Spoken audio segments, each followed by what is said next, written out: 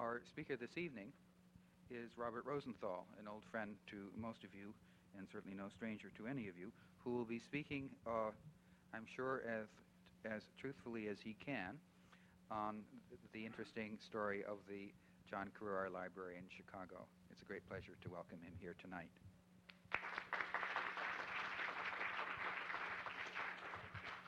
Well, thank you, Terry. You're as gracious as ever. And I shall try to tell the truth. In fact, nothing but the truth this evening. The paper I'm about to give you, it's really an address or a gloss on a paper, concerns a theft that occurred in a institution in Chicago named the John Kruar Library. I'll state a few introductory remarks before I get to the presentation itself. I should say something about the Kruar Library, because it's exceedingly important to understand the context and the history of that institution to really have a full understanding and a sympathetic understanding of the nature of the event, which was a theft. I think the same sympathy and understanding needs to be applied to certain other characters in this tale. And so I want to make sure that you're fully informed of the history and the background. Not fully informed, but reasonably informed. The John Kruar Library was one of a number of private institutions that resulted in rather magnificent gifts to the city at the end of the 19th century in Chicago, and the result of the rise of that city following the Chicago fire and the Civil War, when a great deal of capital was accumulated. John Kruar was a railroadman, made a great deal of money selling supplies to the railroads which were stretching westward. It was founded after his death by bequest in 1895. A few years following the founding of the Kruar Library, and in a very early attempt to rationalize the collecting policies, if you will, of libraries in Chicago, the Kruar Library decided to emphasize the collection of science, medicine, and technology, while the Newberry, over a period of time, eventually became the institution which specialized in the humanities. It had a distinguished staff and over the years accumulated a distinguished collection which grew to approximately 1 million volumes. Plus it'd take a couple of 100,000. More recently, following World War II, that library began to lose its constituencies. And confusion, in my opinion, began to appear about its mission within that city. This had a great deal of implications, many implications for its support, at least on the old basis, which was private philanthropy, and certainly pointed out the inadequacy of its endowment. Not an uncommon condition for many private institutions and private libraries today. By the early 1950s, I think it's fair to say that the institution had begun a rather slow decline. And it moved in the 1950s as a form of consolidation to the campus of the Illinois Institute of Technology, a technical school on the Chicago South Side. Previously, it had occupied a skyscraper at the corner of Michigan and Randolph Street, which is in the center, practically in the very center of the city, so it might have been so it could be close to its constituency, that is, practicing physicians, the engineering and scientific community, which was centered in the Chicago Loop. A whole series of actions, administrative actions were taken, and I think it's important for you to understand this, to rationalize the institution. It had a large, included in its definition of science, was the social sciences. It sold many of its very important collections in the social sciences in the 1950s. Its great collection on the history of economics, for example, was sold to the University of Kansas. It's had a great collection on women's studies, which I think was dispersed, some of it going to Kansas. There were a whole series of internal innovations and changes in the attempt to rationalize the administration and care and growth of that collection. There was the relationship with the Illinois Institute of Technology is a complex one, and essentially the Crerar moved out to the campus, the IIT campus, to perform services, and they were reimbursed by the trustees of the IIT to perform these services for its students, as well as carry on the larger responsibility it had to the city, to the region, and its national programs. And the Crerar did have a number of national programs. Anyway, that's the background so far as the physical context of this theft is concerned.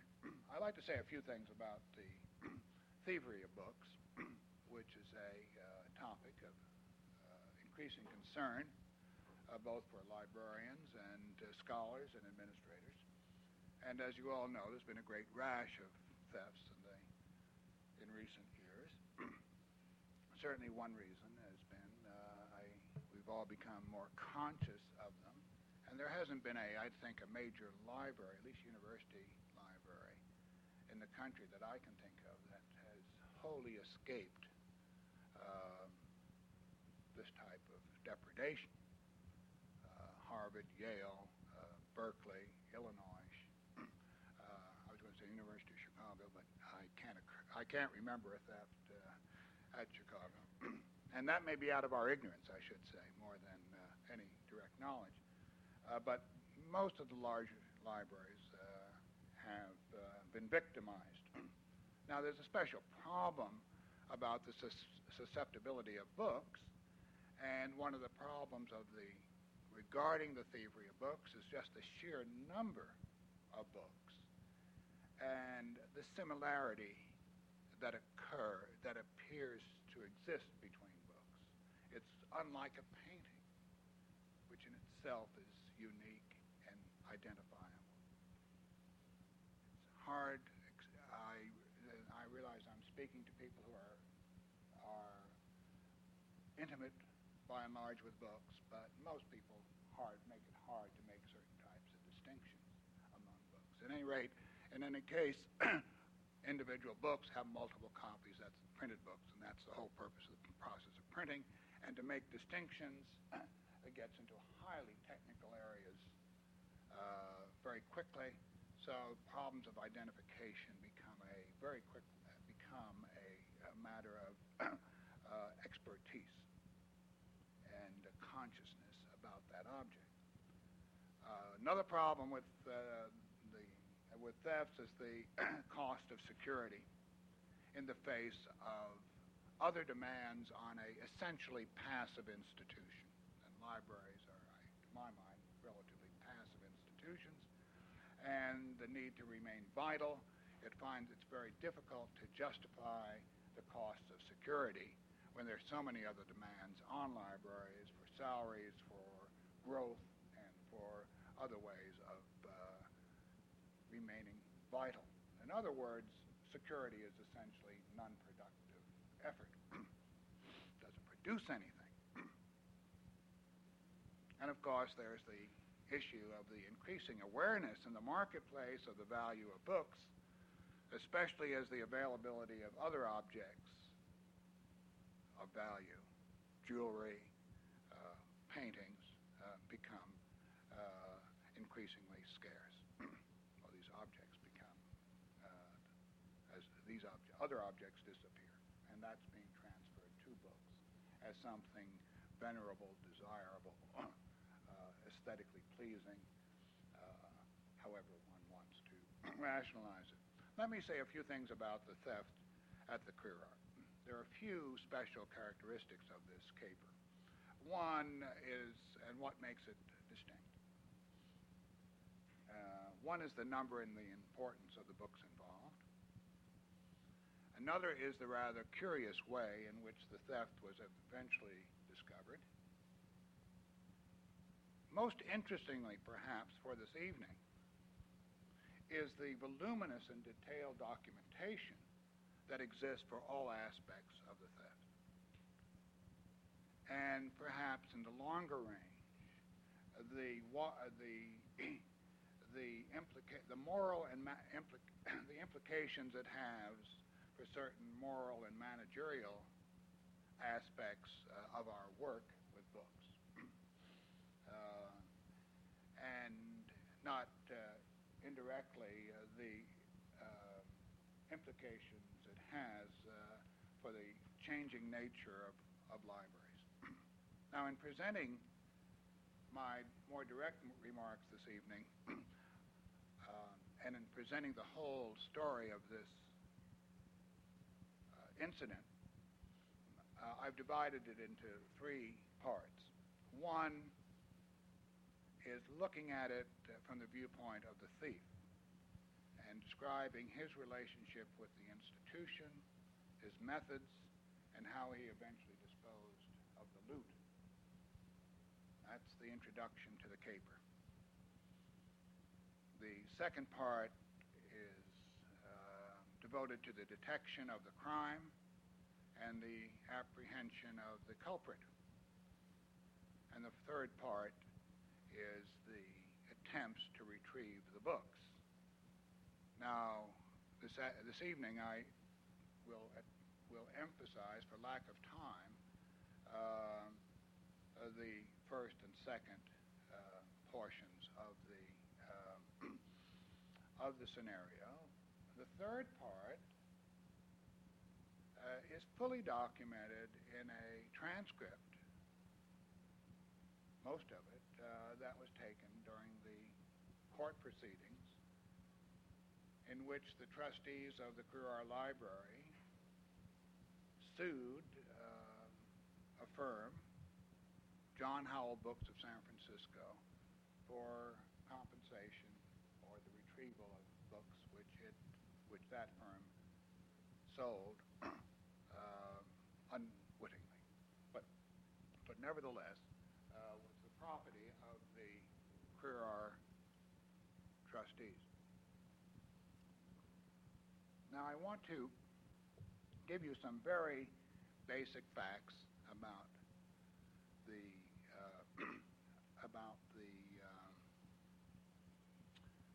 theft, and there are two things you need to know. One, as the institution went into decline, by the late 70s, there was discussion between the trustees of the Queer Art Library, quite distinct from the trustees of the Illinois Institute of Technology, but the trustees of the Queer Art Library, to see if it could merge with a more hospitable institution. Discussions took place with a number of libraries and universities, and by April of 1981, an agreement to merge was signed by the trustees of the University of Chicago and the trustees of the John Queer Art Library. It's at this point, in April of 1981, that the university began to assume responsibility for some of the books in the John Queer Art Library, although the John Queer Art trustees were still the legal held legal responsibility or fiduciary responsibility for that institution and its endowment and its assets. At the time that the merger took place, there was an immediate insistence on my part, once it became clear that the rare books needed to be rehoused, that an inventory be made. And I will get into that matter sooner or later. The whole process of inventorying that collection was exceedingly complex. It raised a lot of questions about delay, and I will get into this issue of the nature of assessing a large, complex body of books in a few moments. The objective of this inventory was relatively simple. It was just a matter of establishing what was the university assuming responsibility for, what was there and what was not there according to the record. The thief, incidentally, to give you some chronology, was apprehended in January of 1983. A trial occurred about a year later. He was sent to the jug for 2 years. He plea bargained, and the nature of that plea bargaining was rather interesting, not without bibliographical overtones, or undertones in this case.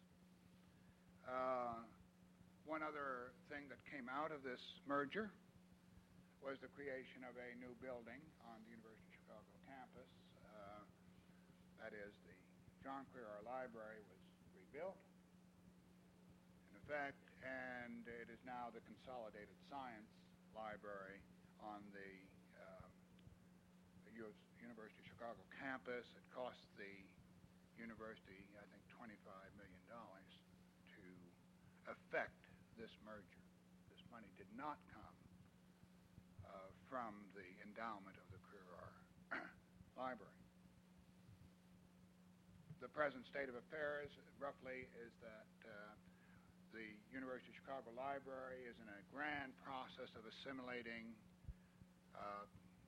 700,000 or 800,000 volumes.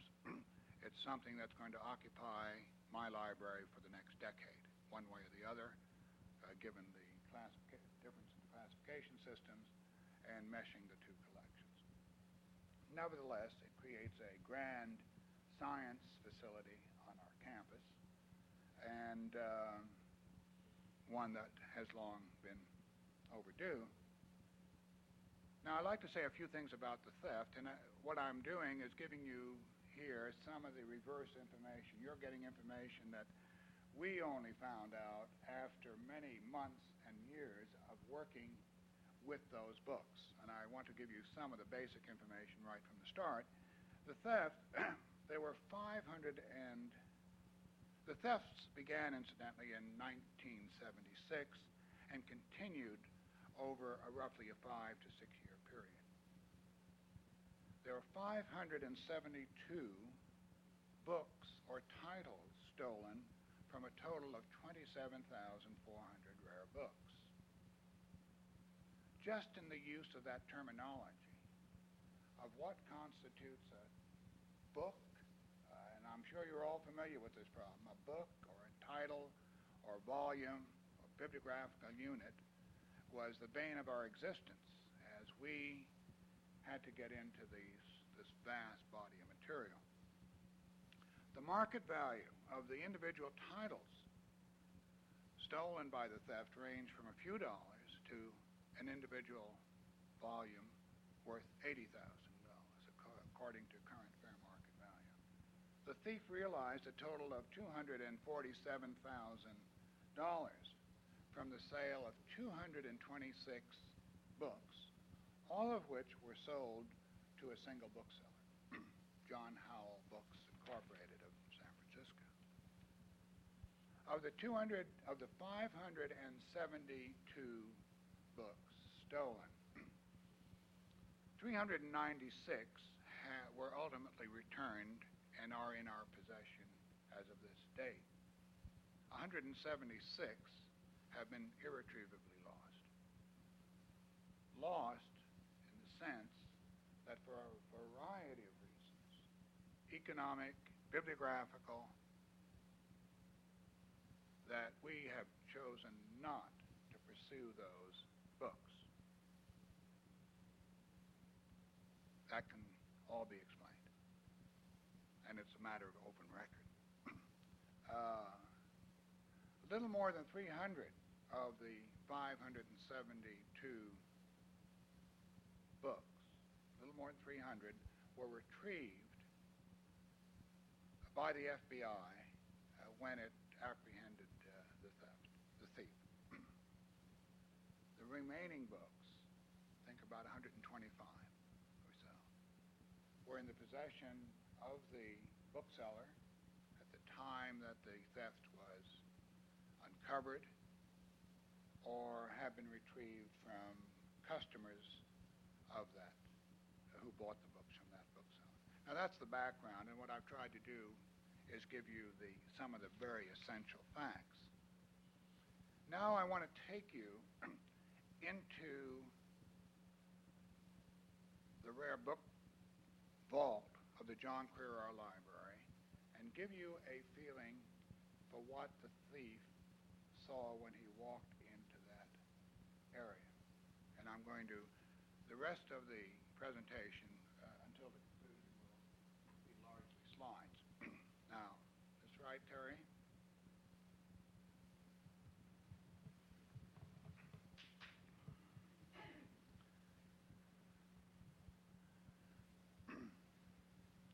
This is a typical book. Obviously attached one. It's here for the reason to show you the marks of ownership that existed in the Grier books. In fact, they overmarked their books. There's a perforation in the upper right hand corner of the title page, and there's a stamp here, and if you'll notice, it says the Newberry Library. The reason for this stamp is that when the collections were rationalized in the early years of this century in Chicago, the Newberry either sold and in some instances gave its science books to the Grier.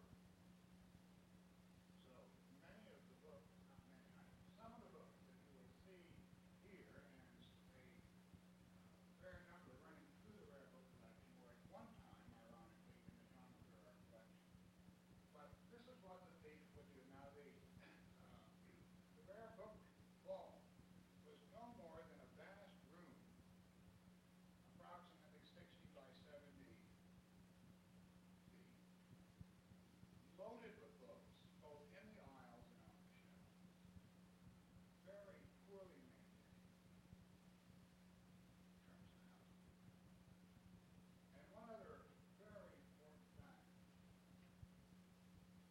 that you must remember is that the books were arranged in 50 different categories.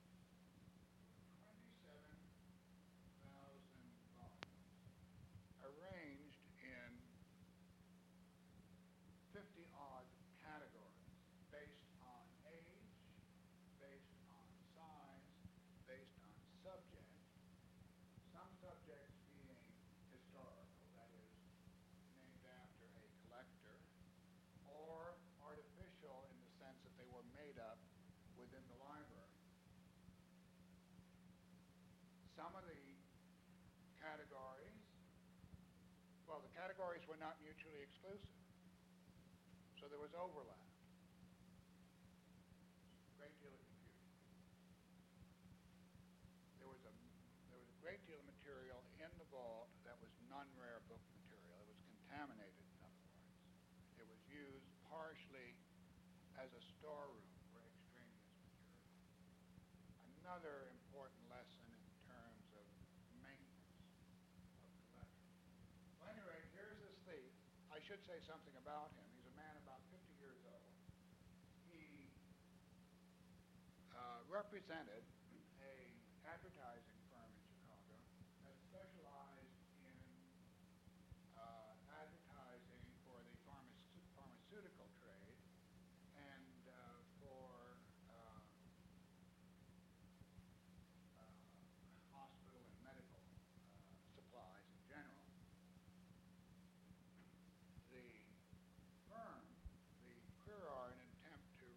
money,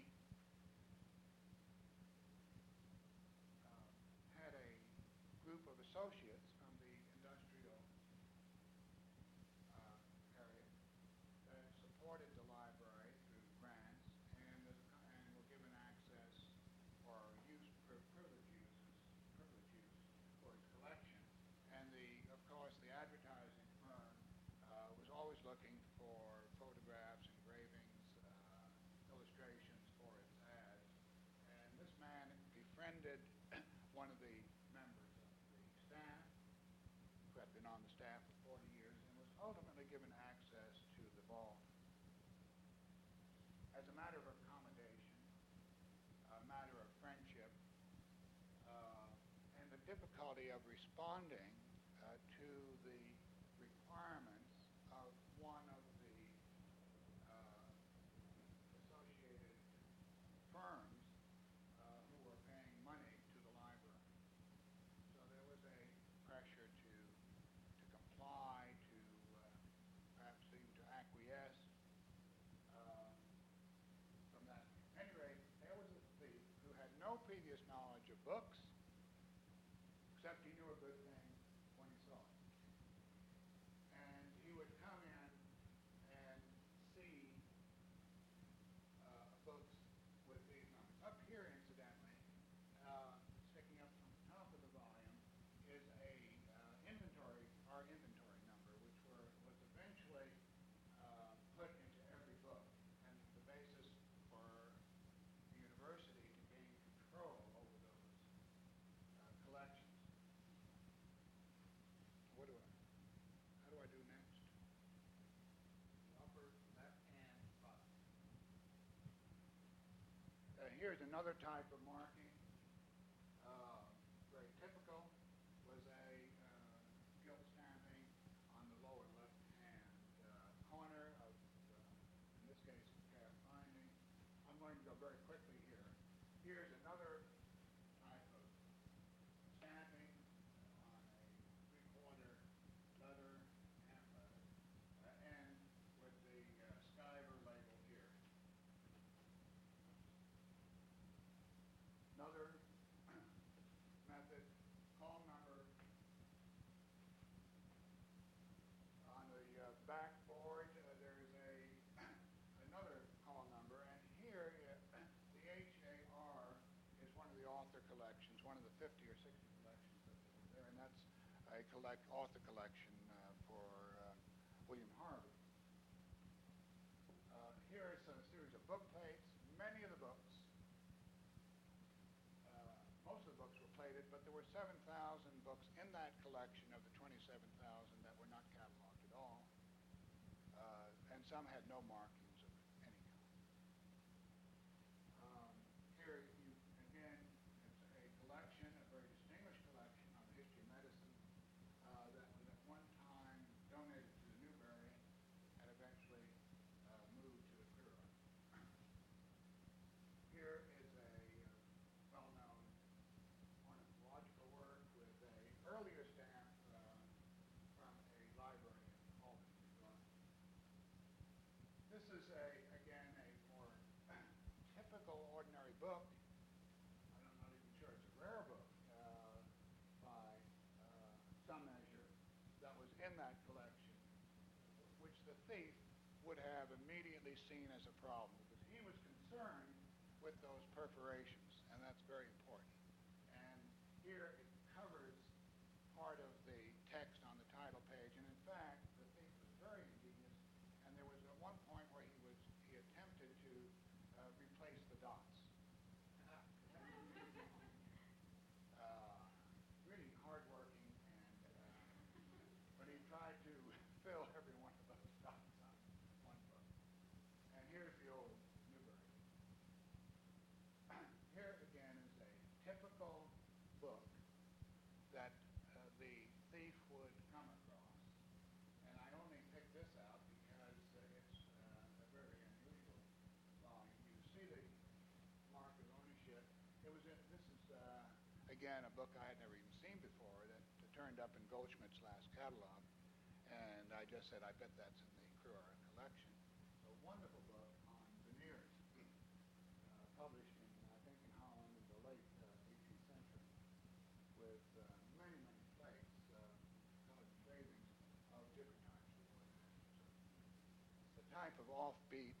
book that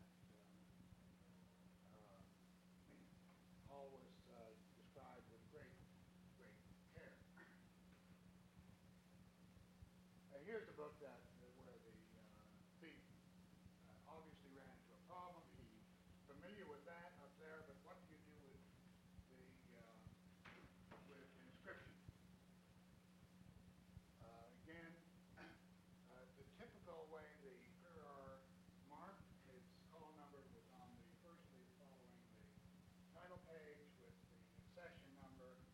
There are two accession numbers, two numbers there. I'm not sure what both of them mean, but one is certainly the regular accession number. This is the call number. Here is the former ownership of the British Museum, and that's not untypical. The plates, of course, were a problem, and many of the plates were stamped on the verso.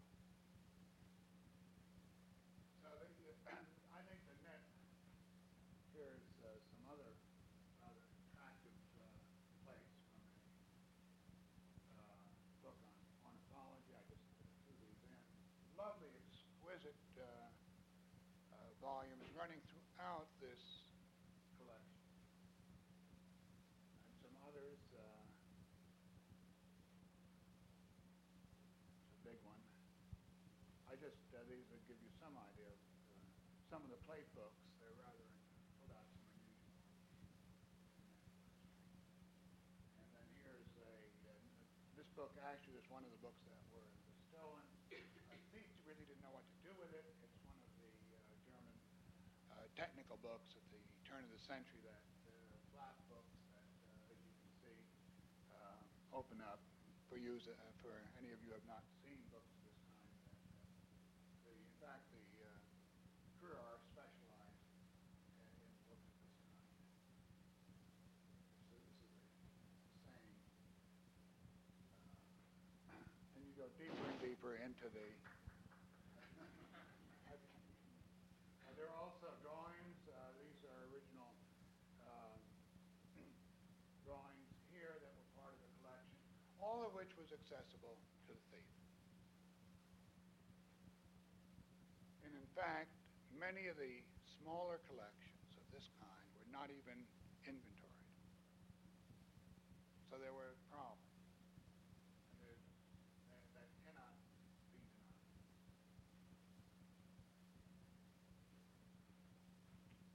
Color plate, chromolithic lithography.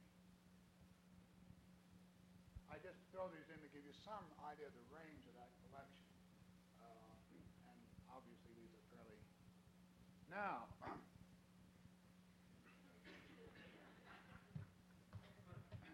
now that the thief had sized up the situation and the physical condition of those books, he had to decide whether it was going to be worth removing marks of ownership.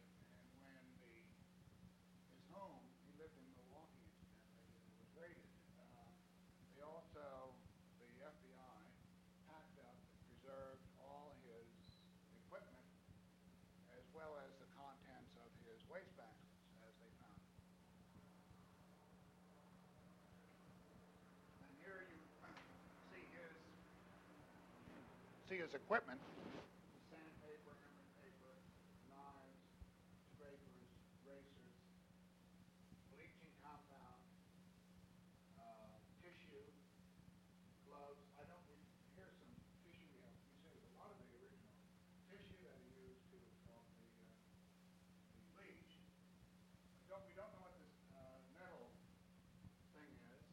We thought it might be to warm a vial of bleach, or to keep the door open. We've never figured that out. And we're not about to ask him. Now the thief, the wonderful thing about this man, he was terribly fastidious. The first thing he did when he stole a book, he Xeroxed the title page.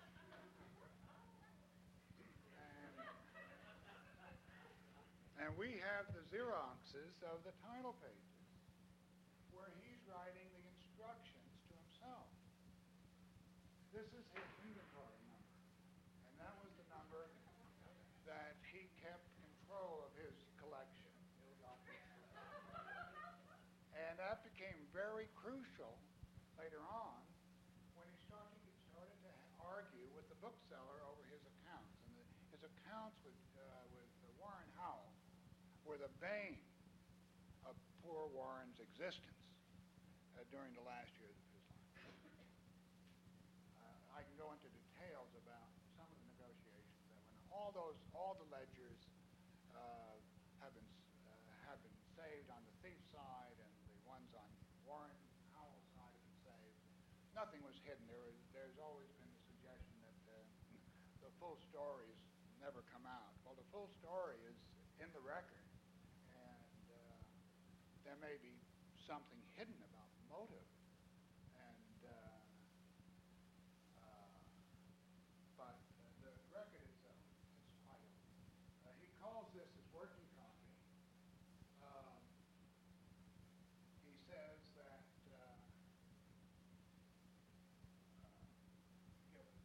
something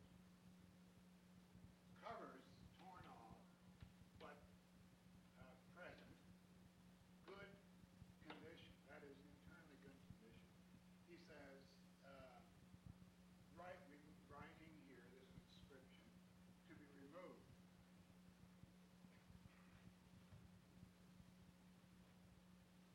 Here's the title page with the inscription removed, and as you can see from the German new binding, and there's the book as it was rebound by Warren Howell.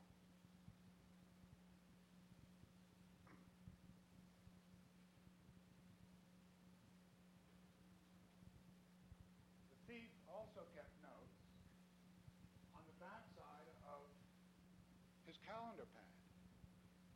Although this is not a clue to the exact chronology of when particular books were handled. He saved old calendar pads.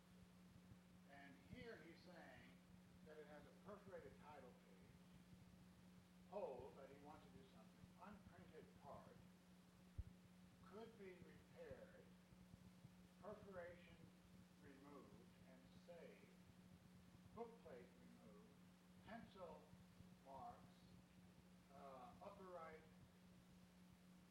corner, verso, first leaf blank, or the first leaf, or the verso of the first blank leaf, I'm sorry. And that there's a repair, and to repair the title page. Here's the upper right-hand corner of that page which of the title page which he tore out. And this is the note and the folded sheet that he put this little piece of paper in. And here's the book where he tore out the perforation right in here. In this case, it was just JCL, John Carrera Library. And all of that, this is the black, obviously, is just a black piece of paper to emphasize the content. Here's another typical method that he used where I showed you that the call number was put down here. He erased it, and there's a wearing away of the fiber, paper fiber, where a call number or accession number exists. Now, from the viewpoint of the bookseller, and I'm not here to make a case one way or the other, the real issue here is when and how much should the bookseller have known? That's a basic question. How much should a bookseller know? It's a fundamental question in this case. When every one bit of information, given the idiosyncratic use and ownership of books, when, in other words, does a pattern develop? And when should the bookseller, or anyone else, a librarian, for that matter, have perceived a pattern developing?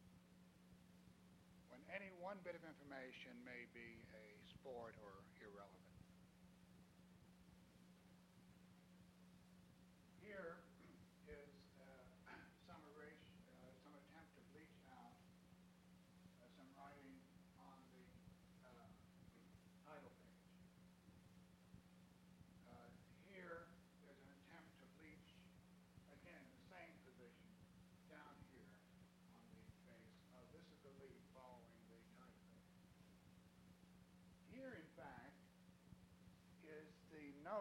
are the notes that the thief kept on this particular book. I didn't show you the spine, but he had on, the call number was on the spine, clean title page for Xerox, JCL, lower left corner of the front cover, move.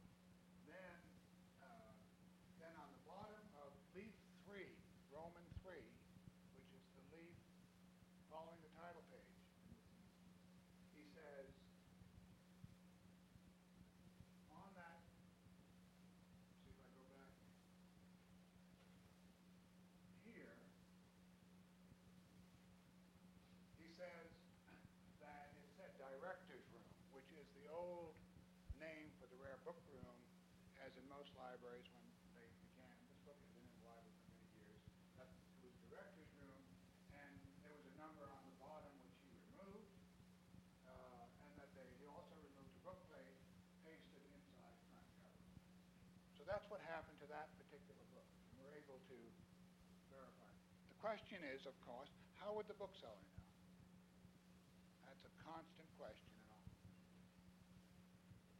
Now here is a book that he walked out with, and this is a very special problem. This is the first edition of the Copernicus.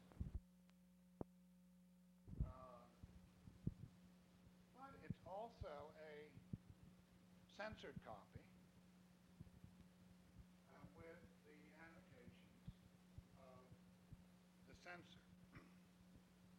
Now, this is a rather interesting instance because if any of you working in this field will know that there's one gentleman in the field, Owen Gingrich, at the Astronomical Laboratory or Observatory at Harvard, who's devoted a great deal of time to the study of it.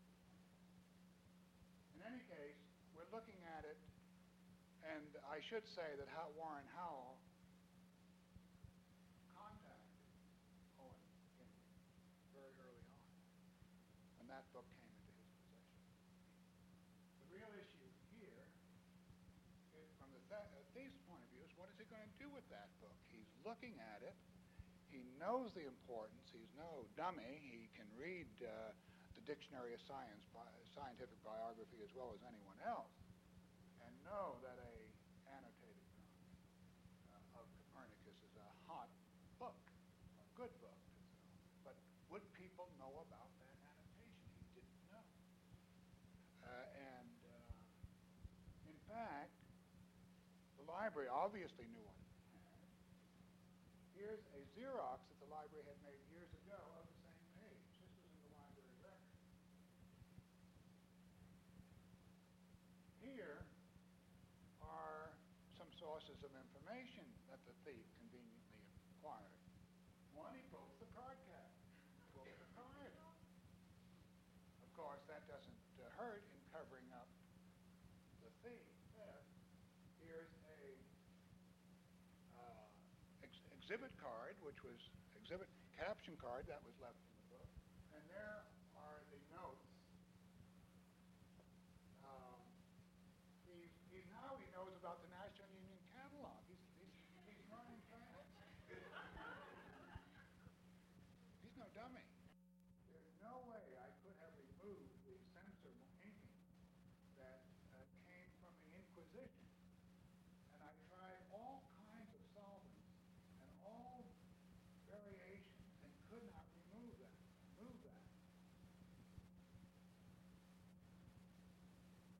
There were a lot of stamps of previous owners that apparently had terrible ink, which meant ink he couldn't remove. And you could obliterate some of them, but in many cases not remove them.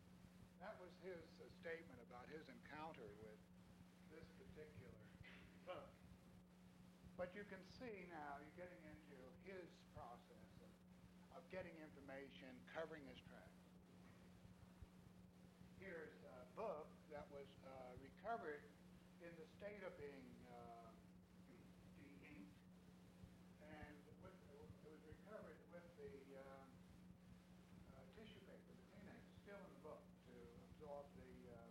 residue of the bleach. And we photographed it just because I know Paul Banks wouldn't approve of us keeping that tissue in there. And but you can see what he was doing. He was removing something right here. This is there it is. It doesn't get on to the next leaf. Here's another book. Again, patterns developing. This is all going through the same,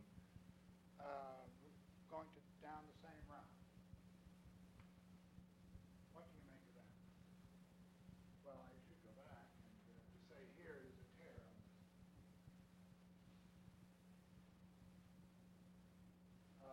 Again, here's the Gilbert first edition in Magnet with the bleach. I'll go through these relatively quickly. You've seen that here is another thing with this removed, this corner removed. In fact, I think the bookseller had that corner repaired. Problem. Question was, and don't think the bookseller didn't ask, where did these books come from? Because among these books was also a first edition of one of the great book, in fact, history of medicine, at least as book collecting ethos has it today, William Harvey's De Motu Cordis. Where did these books come from? Was the question, and that was put to the thief by the bookseller. He said, in effect, that they were inherited through his wife, whom he met in Germany while he was serving in the army, that they had been smuggled out and come into his possession through his wife, from whom he had been divorced. Could happen. East Germany raises rather some interesting questions, but it could happen. The whole question of transfer of ownership or transfer of title of books is a rather interesting one, and a rather interesting legal issue, and how it's done today. In any case, among the books that were sold to the bookseller was one with the name Charles Singer on the leaf. And for those of you in the audience who don't recall that name, very eminent historian of medicine and science, whose collection was dispersed in the, I think, late 50s after his death. And after the books presumably came from East Germany. How did that book get into that collection, presumably from East Germany?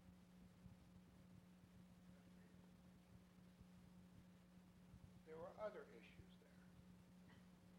Among the things the bookseller acquired was a collection of autographs, some of which were dated in the 1950s, after the date that they presumed they got out. There were other patterns in those autographs of letters of Luther Burbank, some American scientist. I don't know if Adlai Stevenson was even represented, but something of that which just was out of place. Now, anything can happen with the movement of books. We all know that. And it's very, very often very strange things happen. But there's a pattern, and there's a physical evidence of it behind it. Now, here's another case. This was one book that was brought up in the trial later on, where it's in a velveteen binding, and the spine is rubbed. Why would the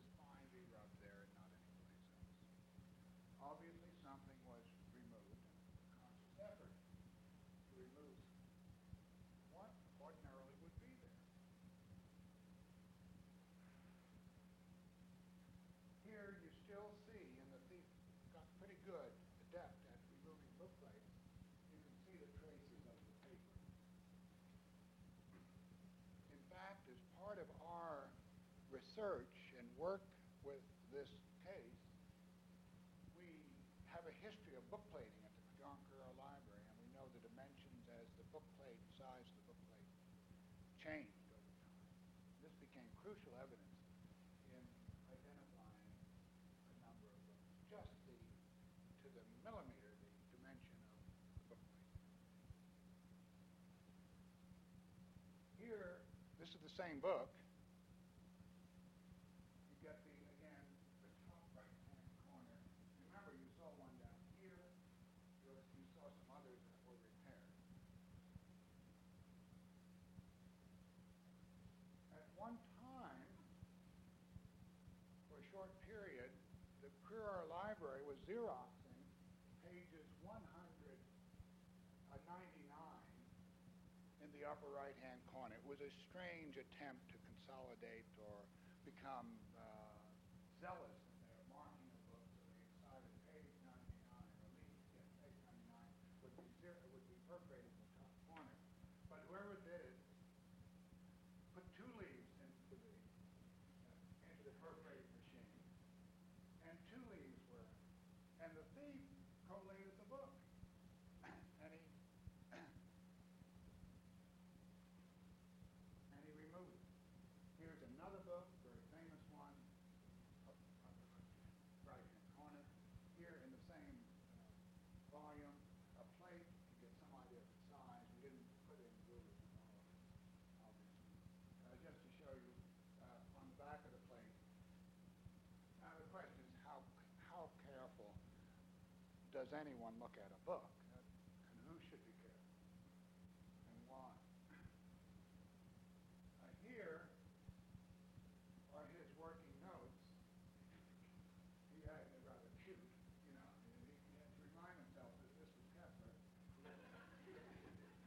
Zealous in translating Roman numbers, but you can see what he's saying is the top is torn, working copy, old torn copy needs much work to restore. Foxing, now he knows what foxing is. Needs rebinding. And then some wormholes.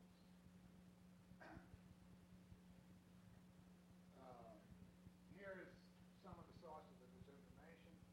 Just you've seen these before. These are captions from the exhibit. These are his notes, which also tell where he saw the book.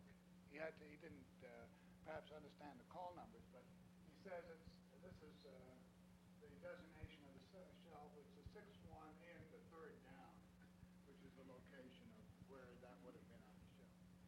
But these are some of his notes. Here's some more notes on the Keplers and Galileos that some of which he took, some which he didn't have time to take. Now here's something that the search was zealous. Let me tell you one interesting story about a book on circulation of the blood. And we had to verify that the Currar owned the book. And very often we could not do it. The acquisition records were not complete. And we had no familiarity with that library's methods.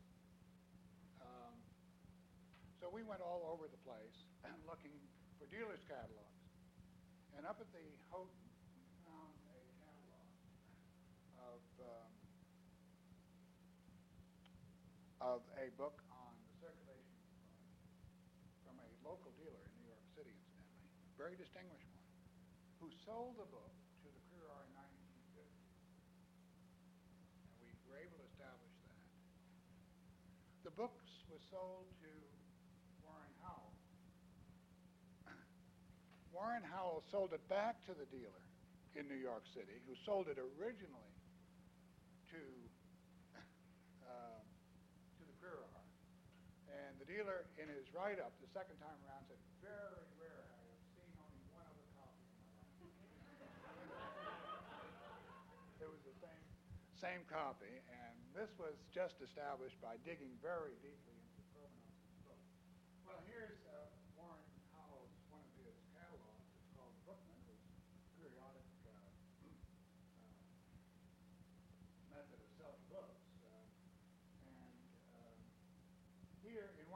descriptions. And we were reading through all his tablets.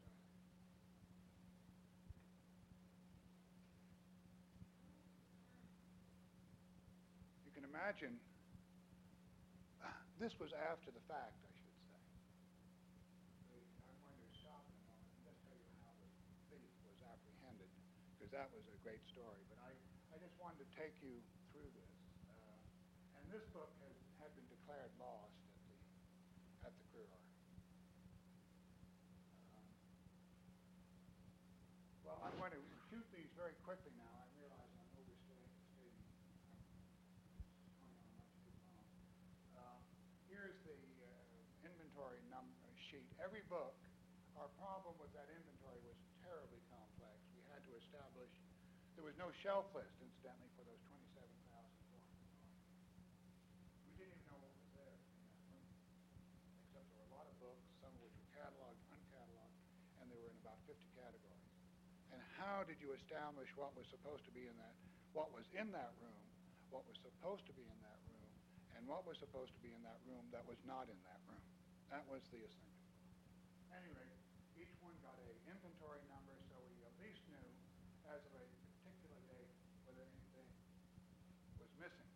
And that established our responsibility. When the numbering stopped, that was the end of it. That's what physically and legally we were going to be responsible for. Best thing I ever did in my life. Here is the case of that book we saw earlier on. Here we created an inventory sheet for each book. We Xeroxed every title because this number up here, the only thing it would tell you is would tell you if a book was missing. It wouldn't tell you what book was missing because there was no shelf list. So we had to Xerox the title pages of 27,400 volumes, reduce them to this form, which is 8.5 by 11. Then, as you know, I hope you're sympathetic to this problem, then establish what the main entry was. And then the call number, and then look through 400,000 sheets, which was Xeroxes of the shelf list, the general shelf list, and remembering those 50 or 60 categories, pull out copies of all those cards, which essentially were 27,400 titles that belonged in that place. It was really a monumental task that was involved. And the best thing, of course, they got the great opportunity to handle these books intensively. Well, we're working on these now. I should say these sheets have functioned in a variety of ways. We have one sheet like this that is essentially the shelf list. We've Xeroxed it in another sequence. It's become the catalog because we now have a series of file binders by main entry, and then we've done one chronologically. We were able to report very quickly our ESTC holdings, at least for Kruger ESTC. But this was something we developed that might be interesting. Here's the detail. This is the shelf list card where our inventory number is up here now. And we had to transfer this information back and forth to that sheet.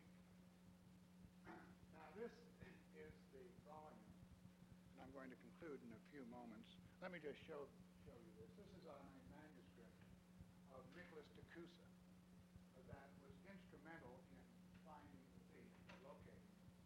And it's I think the only manuscript in effect that he stole. And I'll tell you about that in a moment. It'll take about 5 more minutes. Here is the description of that manuscript from Goldschmidt, E.P. Goldschmidt. I think it's 1927. A description of that manuscript. Here are the cards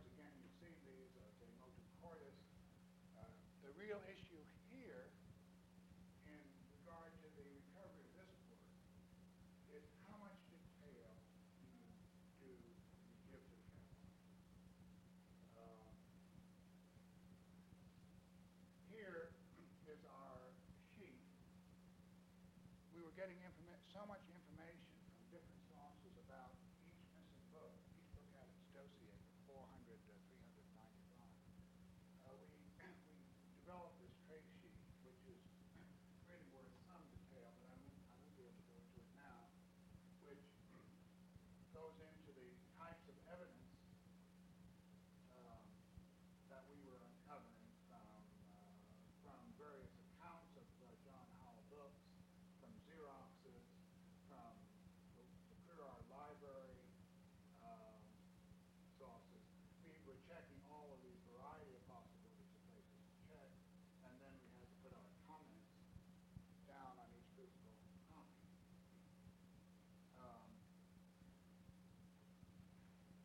For the trial, that is, when we tried to recover the books and make a case that that individual copy was the Quirard copy and not another copy that the thief might have stolen or that might have come elsewhere, we developed this form called the evidence sheet. And there was historical evidence that is historical evidence related to the particular copy, Quirard copy, where it existed in various catalogs. The evidence that came from the thief, and then physical evidence of the object itself. And these were all lined up on each sheet and then collated as we had to, and synthesized as we had to make our case. I'm sorry that there isn't time. I don't want to bore you any longer than I have to on what all this really means, because once you go back and show exactly what happened in greater detail on each book. These numbers, for example, are in the dossier. Each item had a dossier item number, so we go right to a particular documentation quickly. Well, I think those are all the slides right there. Let me conclude now. It's really not the conclusion, thank you, but an essential part of the tale, and that is how the thief was apprehended.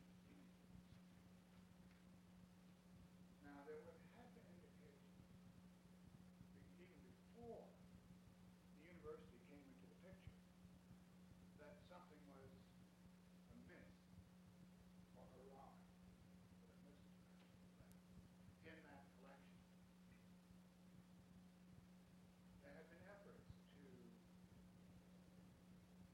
there had been an exhibition here, I think in 1978, that did not include some of the principal books, including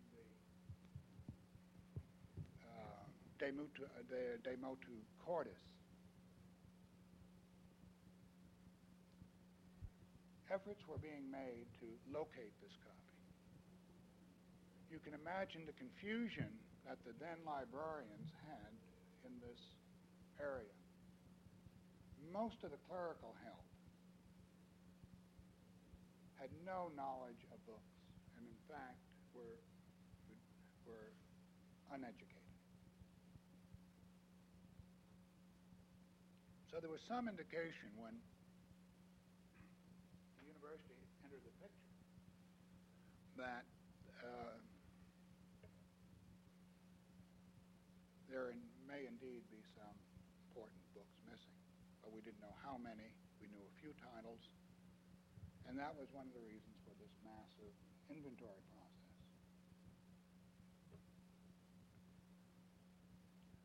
In the summer of 1982, remember the merger took place in the spring of 81, and by the time we were just completing the inventory,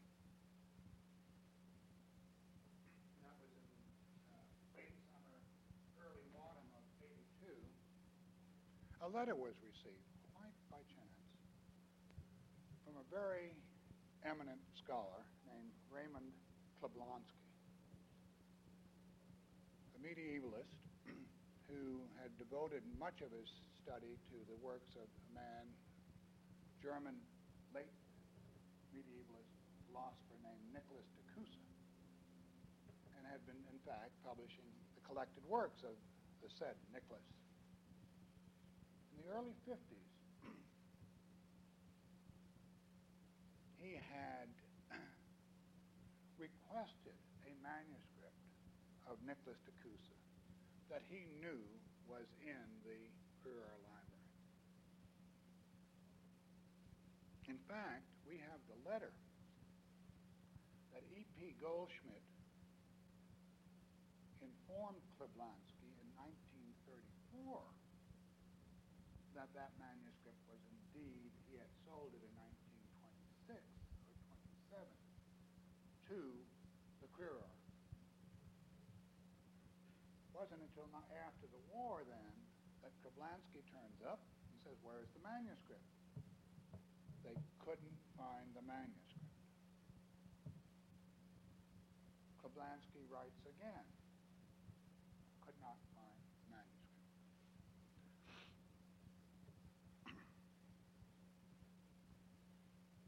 In the summer, late summer of 82, a letter comes from Mr. Kleblansky, or Professor Kleblansky, who teaches at Oxford, incidentally, saying, "I have had the greatest luck. I found that manuscript in the Staatsbibliothek in Berlin. Your manuscript is now in Berlin. The one you didn't let me see. And if you want to know more about it, read the introduction to volume 11 of my Opera Omnia." Or his Opera Omnia, which I... In any case, the librarian at that time forwards the letter to me with the question, what should I do about it? Or what should we do about it? Well, that was one of the quickest decisions I ever made. I said, "Get me volume 11.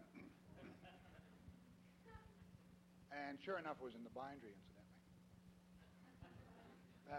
That didn't stop the book from appearing very, very quickly.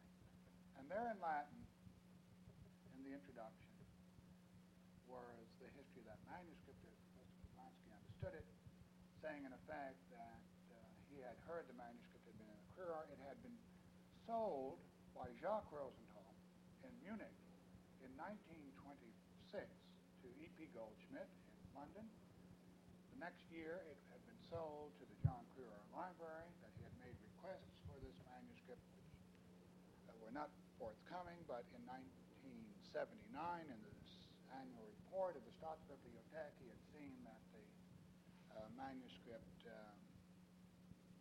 was in the Staatsbibliothek, and indeed he had seen it and used it there, and they had acquired it from a very eminent American bookseller, San Francisco, the one and only Barney Rosenthal.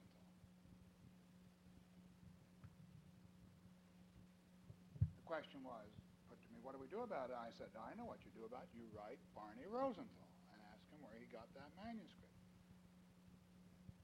Now, you have to understand that some of these people had not been involved in anything like this before. Not that I had been involved, but it was quite obvious that what the question was. A letter was sent to Barney Rosenthal. I had drafted it. The librarian sent it out, just asking what the source of his manuscript was. Barney, who's a very close friend of mine, sent a letter back essentially saying he bought it from a very reputable bookseller. It was on the up and up. Thank you very much. And the letter was then forwarded to me, Barney's reply, essentially. And the librarian said, well, I guess that finishes it. I said, no, it doesn't. At this time, there was tremendous pressure building up on us from a variety of sources to produce a rare book list of books that were missing. And we were putting all of this into the computer because we were adding books. Remember, there were 50 categories, and books turned up all over the place because of misfiling and misunderstanding, because of the general conditions that existed. In any case, there was pressure to reveal. And I said it cannot be revealed if you want a definitive list until the record is completed. And we were just about 90% complete at this point in our checking.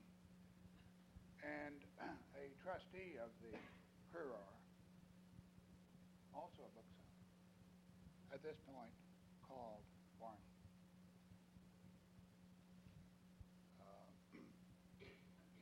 Barney immediately called Warren Howell. Warren, who really had nothing to hide, told Barney, and word came back. I don't recall the exact route.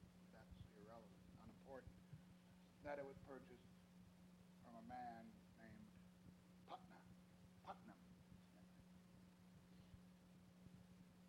from Milwaukee, and he had bought a great many books from this gentleman from Milwaukee, and he sold it. Warren had purchased them and sold it to Barney, because it was not Warren Howell's type of book, and it was quite obviously Barney Rosenthal's type of manuscript. And from the revelation of this name, coming back through San Francisco, through the two booksellers, and into the records of the Quiror, the name was immediately linked with a man named Joseph Putnam, who used the name Putnam, P-U-T-N-A, which was his real name, and who was the gentleman who, it turns out, was actually the thief. And the FBI was immediately notified at this point, and Mr. Putnam's residence in suburban Milwaukee was raided, and 325 volumes and all that paraphernalia were located there. The next problem, and that's how the case was busted wide open. The real next issue became one of restitution for the important books that had been sold. As I told you, the thief had profited by approximately $250,000. He had spent all of this money, most of it. He had no assets except for an automobile and I guess this house, modest house in Milwaukee. How restitution would be made. Warren Howell was caught in the middle of this. He was very much a party to it in the sense that he handled property that was stolen. A court litigation was instituted by the trustees of the Quiror Library, since it was still their responsibility, versus John Howell Books. And this went to trial last spring in Chicago. And in the end, I think it was settled out of court, and I think favorably to the benefit of Warren Howell's estate. He died, as you may have known, in the course of this, I think, with great anguish. I think it's unfortunate that he had a very important career as a bookseller, and it was tragic that his end had to come with this case unresolved. I think we did well, and I think everyone did well in this in terms of Warren's memory. It says a great deal, not so much about him as I would say, and I'm speaking as a friend, as a bookseller. I think there was no question of his honorable intentions. It may say more about his very vital character and his need to fulfill certain very deep urges in the possession and sale of books, and what it really did for his sense of vitality, because he was a very vital man. I think the university came out very well on this. we of course have plenty of books. I mean, we've got 27,400 volumes that are going to keep us busy digesting for many years to come. We've been fortunate enough to get some rather interesting funding to work with those books, to integrate them, and I think to make them useful not only to our own scholarly community, but the whole country. This incident, I'm sorry that I have not had to give short shrift to some of the legal issues that came up during the trial in terms of the identification of books and how do you know a book is the book you're talking about. And the nature of library cataloging and identification. There are underlying themes here of responsibility, obviously, professional as well as fiduciary responsibility.